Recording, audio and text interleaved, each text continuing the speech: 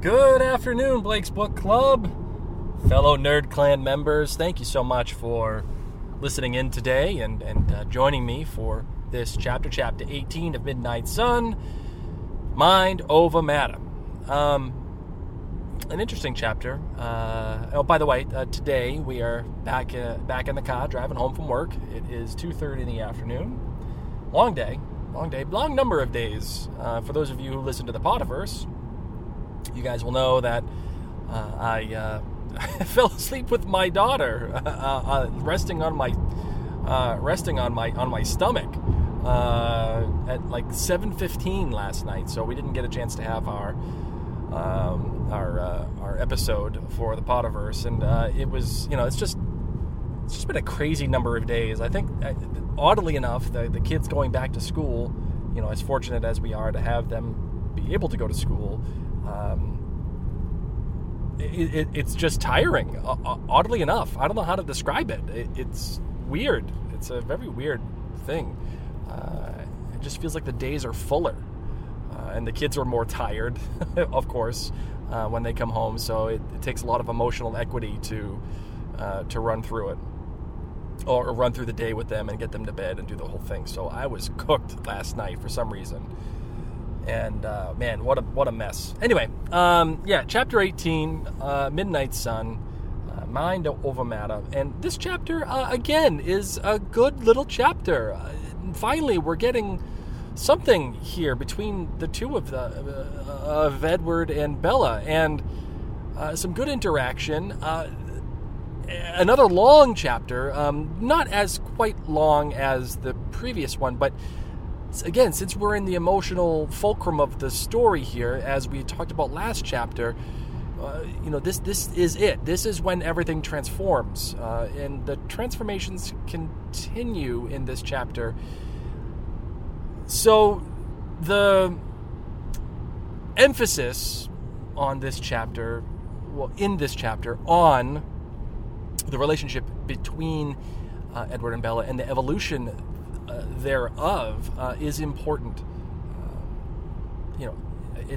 I don't think it is by coincidence that Edward and Bella end up, in Bella's house, and Bella trying her best to stay awake while Edward is telling her, no, go to bed. And I don't think that's coincidence because, again, we're talking about transformation. As much as Edward is becoming more human and things are awakening in him,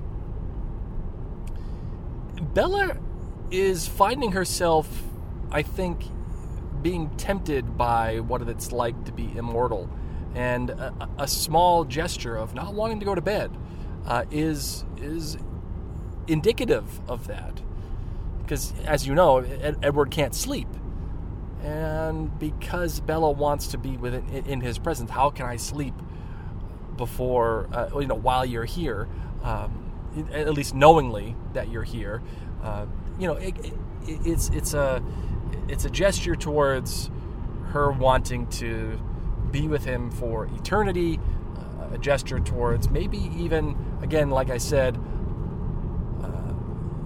transforming into some hybrid of immortal and mortal.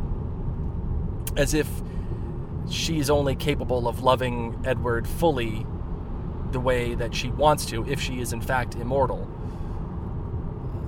And again, I think it's also not a coincidence that she is so concerned about Rosalie and how Edward was originally meant for Rosalie. And she's like, how can I compete against the world's most beautiful woman? Like, how is that even possible? What are you talking about? So I think that there's an underlying emotion there that Bella just sees herself as the only way to love fully the way that she intends is to be immortal. And also, And it's in contrast to what Edward feels like, I think, because he simply just wants to be mortal. And I think that's why this relationship works so well, because they are supposed to be the opposite. They are supposed to be really at odds with each other. Edward being the confident, immortal vampire who's, incredibly good looking, is strong, can read minds, and is a predator. And Bella is simply just a fragile human girl who is an introvert, doesn't want to stand out in the crowd, is not graceful, is a woman, obviously, like in contrast to Edward being a male. And there's a whole sense of it, like, Bella wants to be in the sun. She wants to be in Phoenix, and she hates the fact that everything is green. Edward loves being and needs to be in Forks because everything is green and there's no sun, and they should be at odds with each other.